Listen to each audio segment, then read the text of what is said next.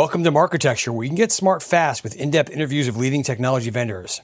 I'm Mike Shields, and I'm here with Nicole Pangas. She's the CEO of Ampersand. Hey, Nicole, thanks for being here. Thank you for having me. No problem. So let's start with the big, important question. What does your company do? Ampersand is a media television company. We're owned by Comcast, Cox, and Charter. The company has been around since the early 1980s, and really the original premise of the company was to aggregate the inventory of cable operators across the country in order to make buying cable inventory easier. The company has grown from that as a premise to include satellite and telco as well. So up until 2018, which is when I joined, the company was effectively a scaled player in national spot, which is multi-market linear television. In 2018, when I joined, part of the reason I joined is the owners decided to add, not pivot, but add more advanced television offerings into the company.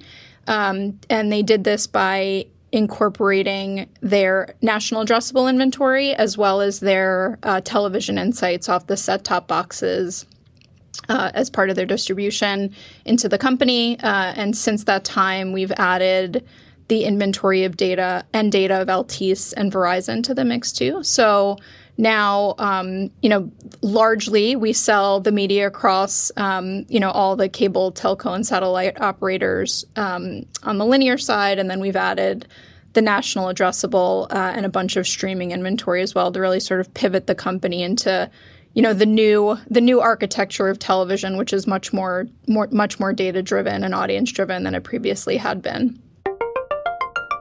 I wonder if you can maybe walk us through a couple of different hypothetical examples of how someone works with Ampersand that's more of a traditional spot cable advertiser, and then maybe a good example of someone who's really taking advantage of all the data integrations and all the different inventory from TV to digital to whatever. Maybe you can give us a couple different examples.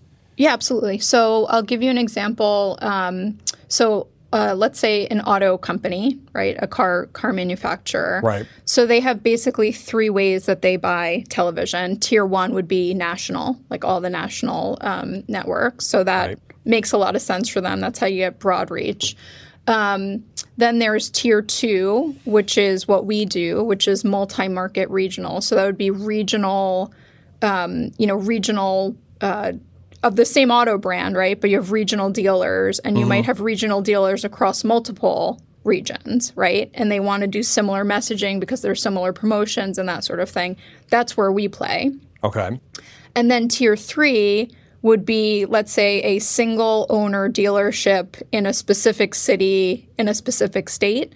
That's tier three. And an individual distributor that, that has distribution in that market would handle that. So we sit historically in that tier two marketplace. And if I'm going to make it up, but let's say an auto brand wanted to target New York, Boston, and DC as an example, they would come to us because we work with all the cable distributors that are in Boston, all the cable distributors that work in New York, and all the cable distributors that work in DC. So you could do one buy through us, and we can actually basically spider out through our distribution to cover every single one of those markets with one media buy, as opposed to going through all the different ones, right? So that's the premise of the company. What we've moved into is tier one in auto. So the same brand can use us for national addressable. And the value there is, there's a fallacy now where national addressable is somehow sort of taking from national linear, like traditional national buys. That's inaccurate, but what we're finding is that a brand should still buy national buys, but there's a place in which, and I know we're going to do a demo in a moment, but there's a place in which the reach curve flattens out after you buy so much national inventory.